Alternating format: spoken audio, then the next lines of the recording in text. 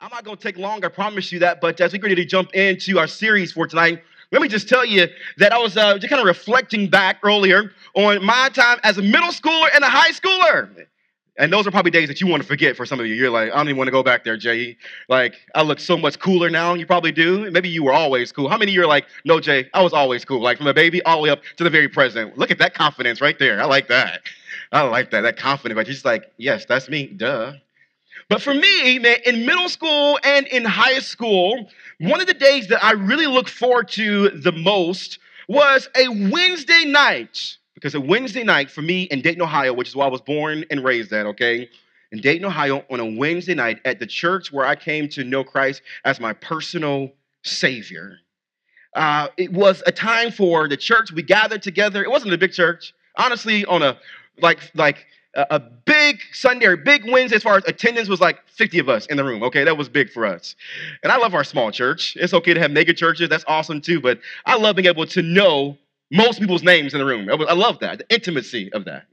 But what I look forward to specifically on a Wednesday night was not just the Bible study, which was awesome. My pastor was great, man, at teaching the Bible.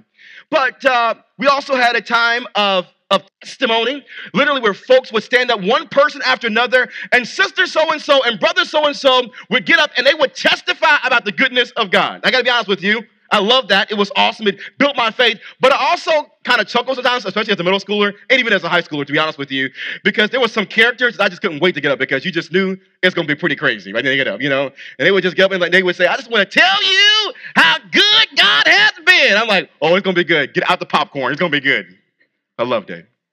But I also loved how we would wrap up our time together. We wouldn't just be like, you dismissed, peace out. No, our pastor would say, okay, as a church family, we're going to get together. We're going to hold hands and let's share prayer requests. And so one person after another would share prayer requests. And then, man, I would watch the brothers and the sisters, the saints, if you will, there. They would, man, press in with passion, with fervency in prayer. Man, it really stirred something within my own heart. After watching them, I thought to myself, man, I want to learn how to pray like that. Especially because not only did these folks just pray week after week, but I also got to witness how God answered those prayers. And I want to tell you, God still answers prayers. You believe that? I'll ask you again. Maybe you haven't experienced that, so I'm not going to ask you to lie. So if you're like, I don't really know, that's cool. But is there anybody in the room that's with me that believe God still answers prayer? Amen? He does. Week after week, there at Antioch, we would watch how people would come back and they would share, I prayed for my son who was so far from God and God has brought him back. He saved him. It may not happen immediately, but sometimes it was years. But as a middle schooler all the way up to high school, before I went off to college, see how God, he answered prayer after prayer after prayer. Pretty amazing.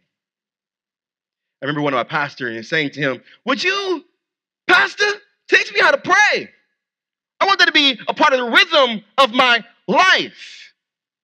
Have you ever come to a point even in your own life where you're like, man, I just want to get better at prayer? Anybody? Anybody? Even in this room, on this brand new year, maybe that is your desire. And guess what? You are not the only person who has felt that way. In fact, if you read scripture, there was a group that hung out with Jesus, picked out by him called the disciples. And one day they were watching Jesus as he was doing what? Praying. And they said, hey, Jesus, would you teach us how to pray?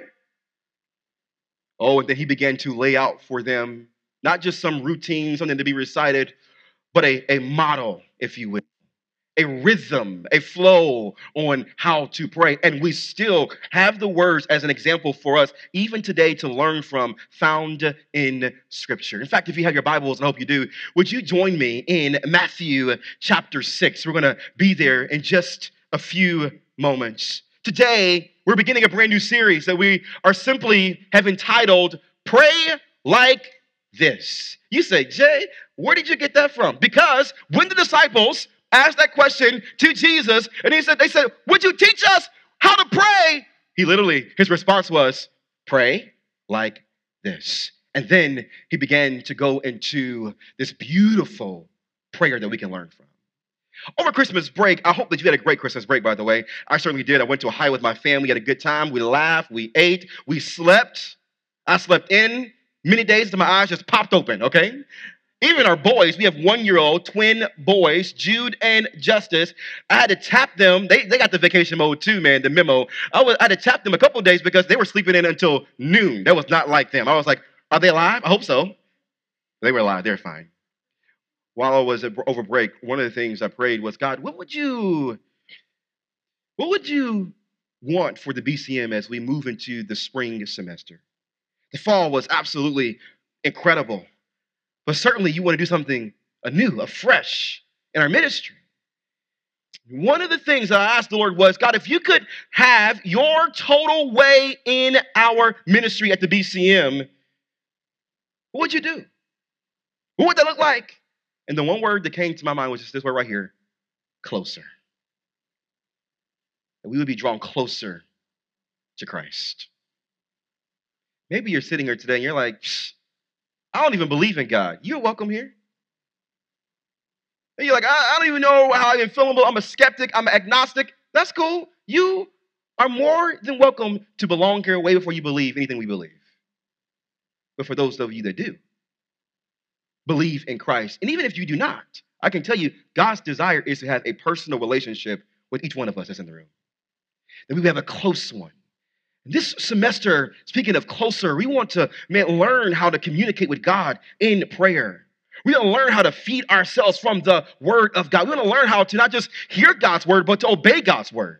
There's a lot of us in the room, you've grown around the word of God. You were born in your church nursery. You can spit a lot of scriptures, but that is cool. How are you obeying it, though? Is obedience something that marks your walk with the Lord?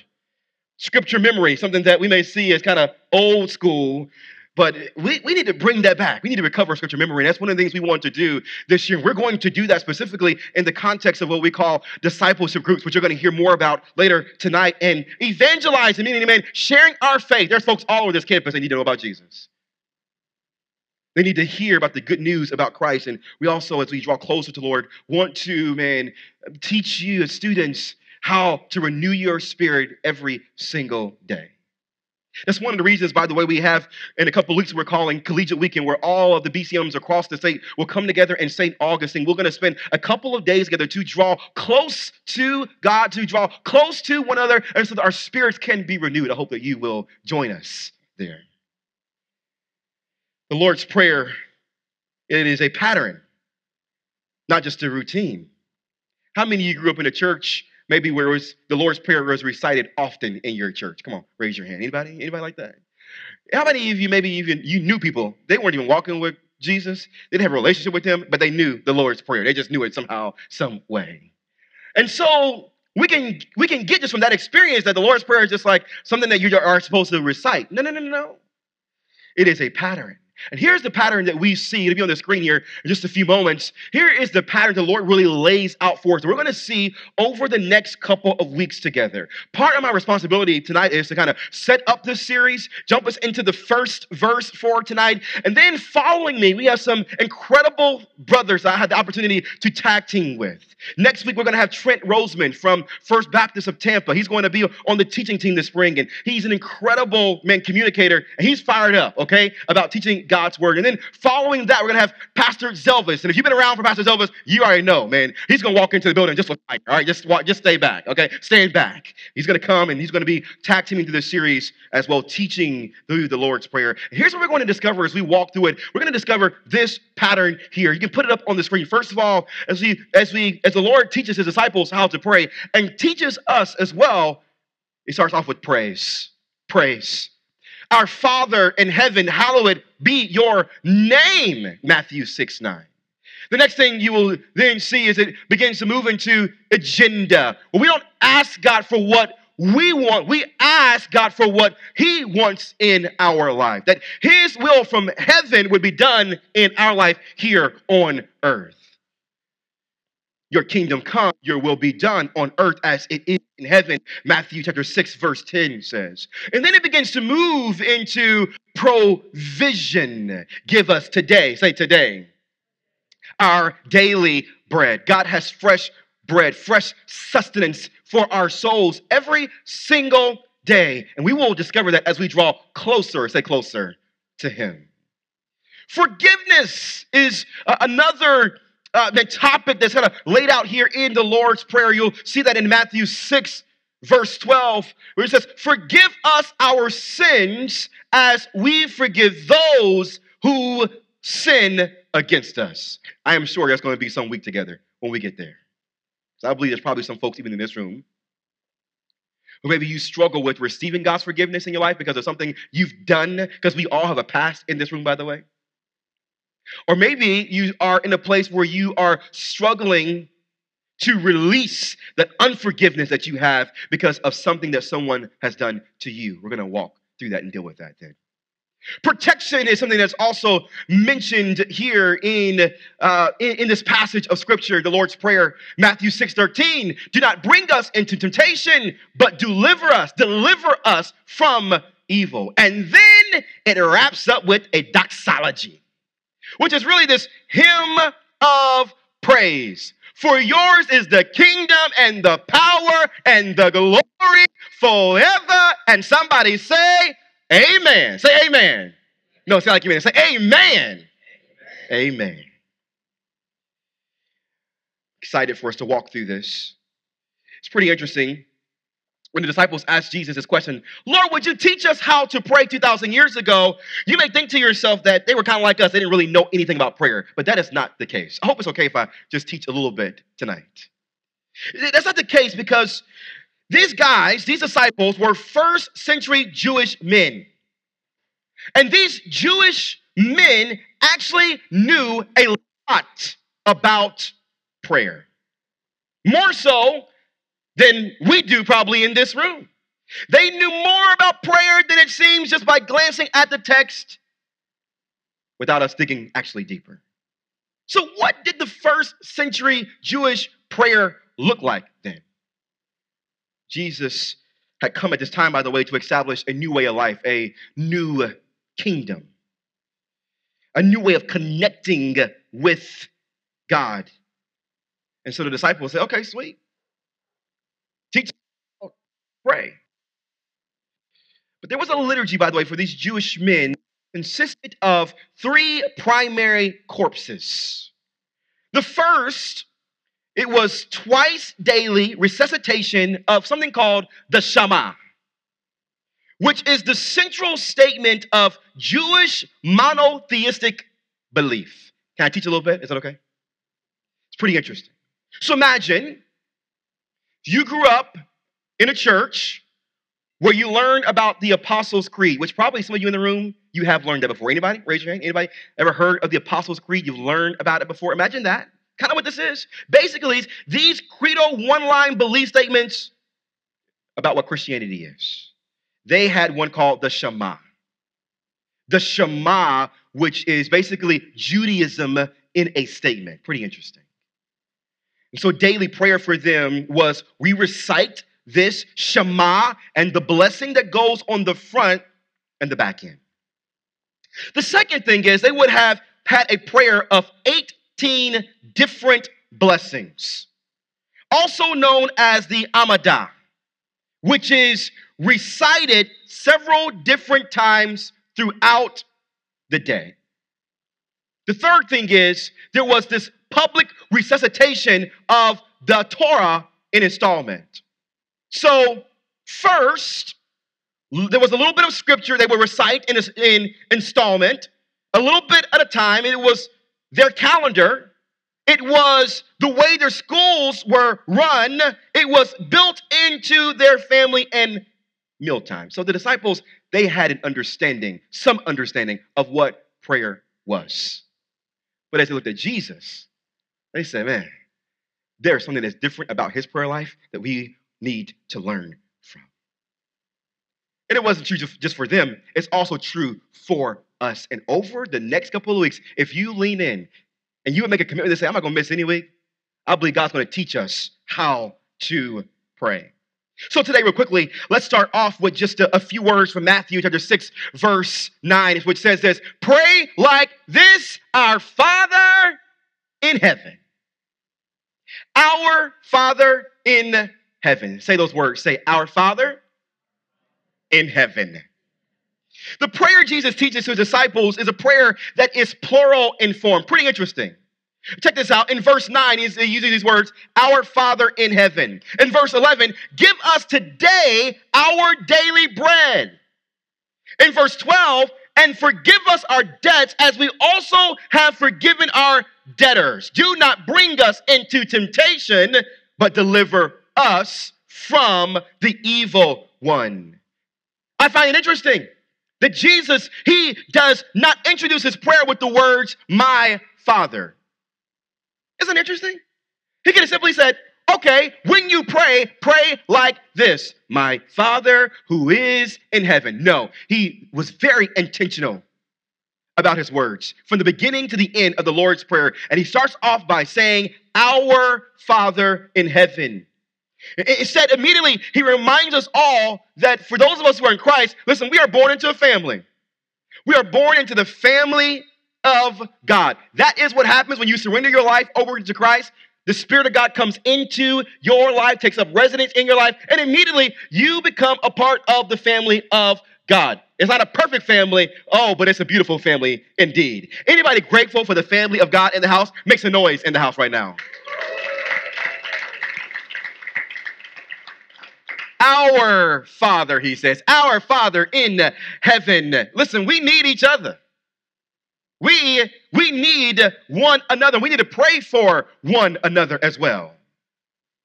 Speaking of that, actually on Monday morning, starting this coming Monday, throughout the remaining of this series, we are simply going to have something called Monday morning prayer. Because we don't want to just walk through a series, okay? We're just getting a bunch of information. No, we believe God wants to transform us individually and collectively. And so this is an open invitation for every single person that is in this room, if you're able to be there, to join us upstairs in that game room, okay? Well, we're going to press in and learn how to pray together over the next several weeks. Don't feel guilty. You can't make it. No one's pressuring you. It's totally fine. For those who are going to be present, you're not going to get more brownie points in heaven, okay? It's just that sometimes the best way for us to build our spiritual muscles is to do it with our brother and our sister to our right and to our left with us. And so this is the time that we've carved out to be there. Our staff will be there. We encourage you to come. We need each other, our Father in heaven. Jesus intentionally takes the me, the my, and the mine out of the equation, and he puts the our, the us, and the we into the prayer. Our Father in heaven. I don't know about you, but I suddenly find immediately as I walk through this, the first part of the Lord's Prayer, that there's a bigger references here. There's always a bigger story that is happening around you, by the way. You have what's going on in your life, and God cares about that. But look to your right and to your left. Look to your right and to your left right now. Look who's sitting next to you. If there is one that's sitting next to you, God cares about them as well. He cares about what's going on in their individual lives as well. Our Father, who art in heaven. Ephesians chapter 3, verse 14 and 15 says this, for this reason, Paul says, I kneel before the Father from whom every family in heaven and on earth is named. So beautiful. God is mankind to family. The family of God. And in this one opening, our Father, Jesus gives us permission to see ourselves, for those of us who are in Christ, included in this family. I'm so glad that the disciples asked the question, teach us to pray. Would you teach us? Would you teach us how to pray? Jesus, he says, our Father. Think about this for a moment. What if you would have used the words, my Father? If you would have said, my Father. There's always the chance that you and I could have felt eternally excluded. But he is not just ours. What is the next word in that statement? Our what? Our what? Our what? Our what? Our Father. Can we wrestle with that just for a moment? The word Father, by the way, in the Hebrew actually has lots of meaning. It means source and origin. Jesus drew a lot of source, strength, sustenance, if you will, from his Father in heaven. He says, man, he is our Father. The last song that we just sang, well, that some of us sang because we don't know Spanish, which is awesome. We were saying, good, good Father. I got to be honest with you. I don't know what kind of home you grew up in, but I grew up in a very dysfunctional home. Some of you've heard parts of my testimony. My biological mother I've never met. All I know is that she was strung out on drugs, gave birth to me on a street corner. My biological dad I've never met. I was a ward of a state, went from foster home to foster home to foster home. Crazy. Not enough time to tell you, but I do serve a good God. However, growing up, when I would hear someone say that God, man, he's a good Father, it was hard for me to receive that because I was looking at my heavenly Father through my earthly father's lens. Does that make sense? And maybe that's the case for some of you in the room even tonight. That even hearing Jesus start off by the Lord's Prayer saying, our Father, you're like, I'm already turned off. Because all I can think about when it comes to the word Father is my earthly father. And maybe for some of you, your earthly father, he's absent, he's angry. You can never please him.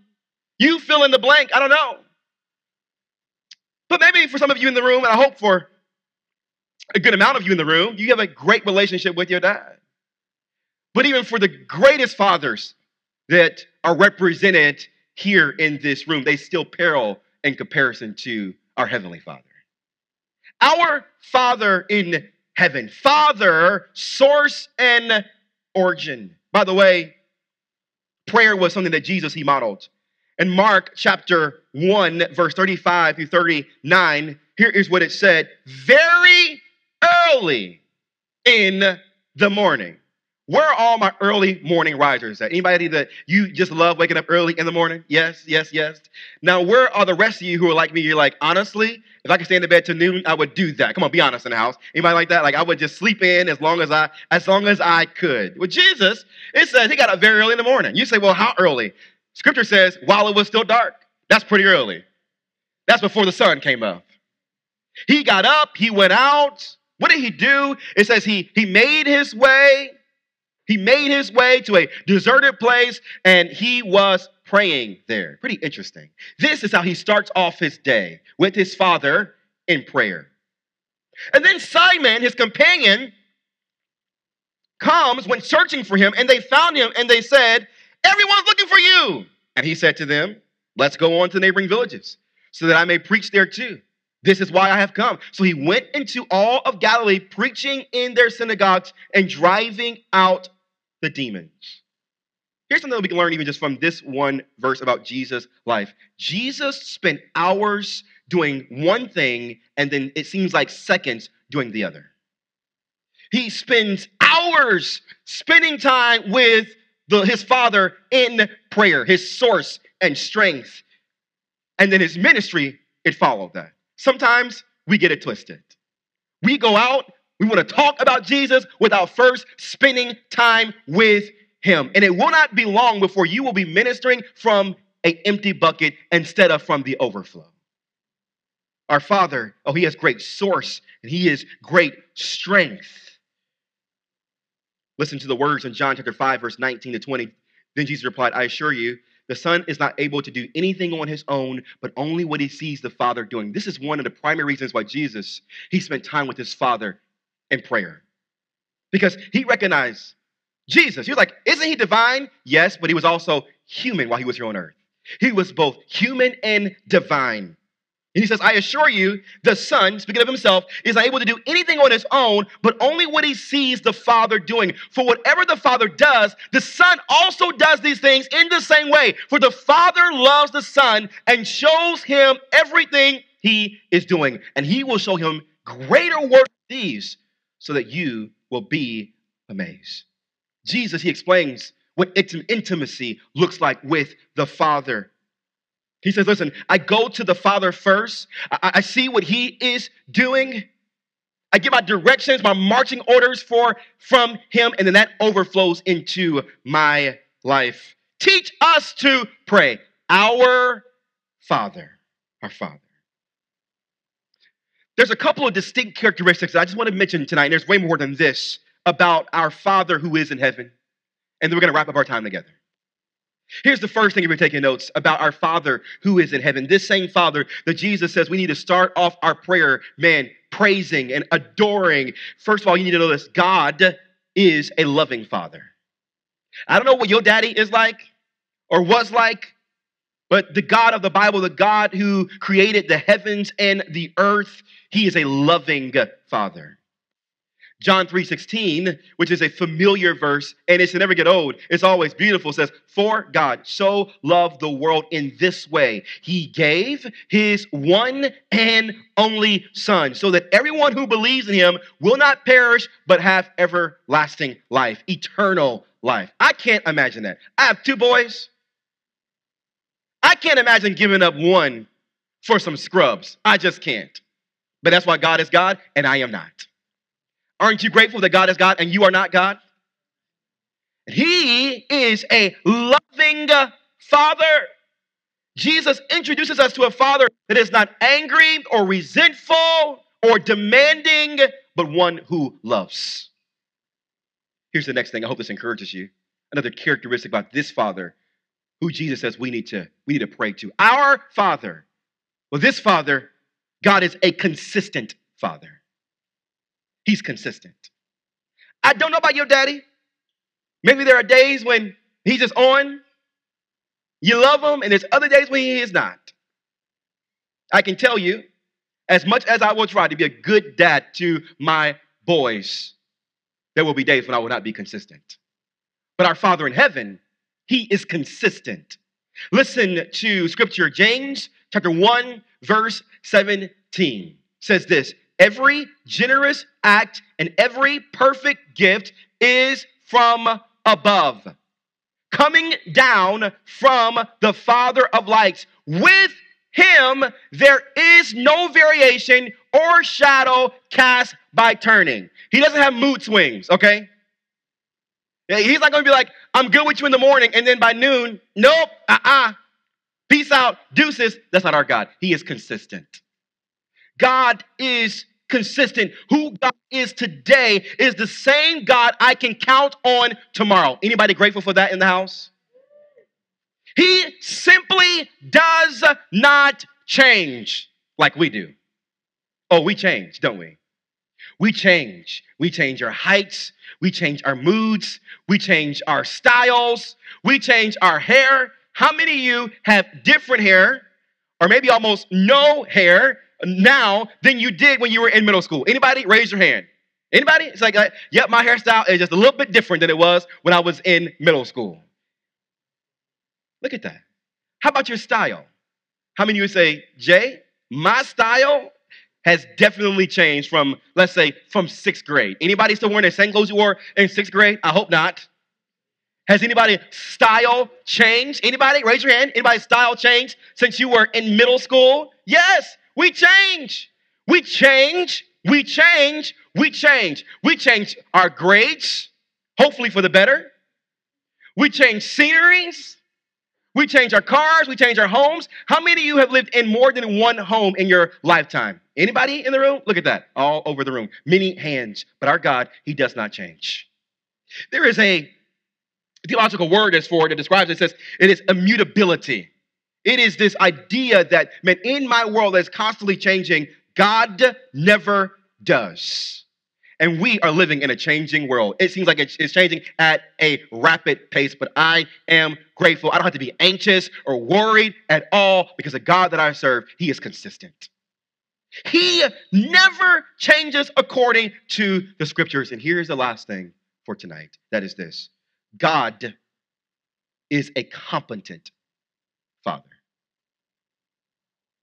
Are you facing something in your life, even right now, where you're just like, I'm not even sure what to do? It's possible, if we're honest, that for some of you, I know you were singing the songs and you look good on the outside, and you look like you took a shower and checked yourself in the mirror before you came, but for some of you, you're going through some unbelievable struggles in your life right now. For some of you in the room, you may have some strongholds or maybe even some addictions that are there, and you're just tired, you're ashamed, you're not quite sure how to get out, and the enemy has even convinced you that God doesn't even know how to help you get out of it. That is a lie. God is a competent Father. In Luke chapter 1, verse 37, it says this, "For nothing will be impossible with God."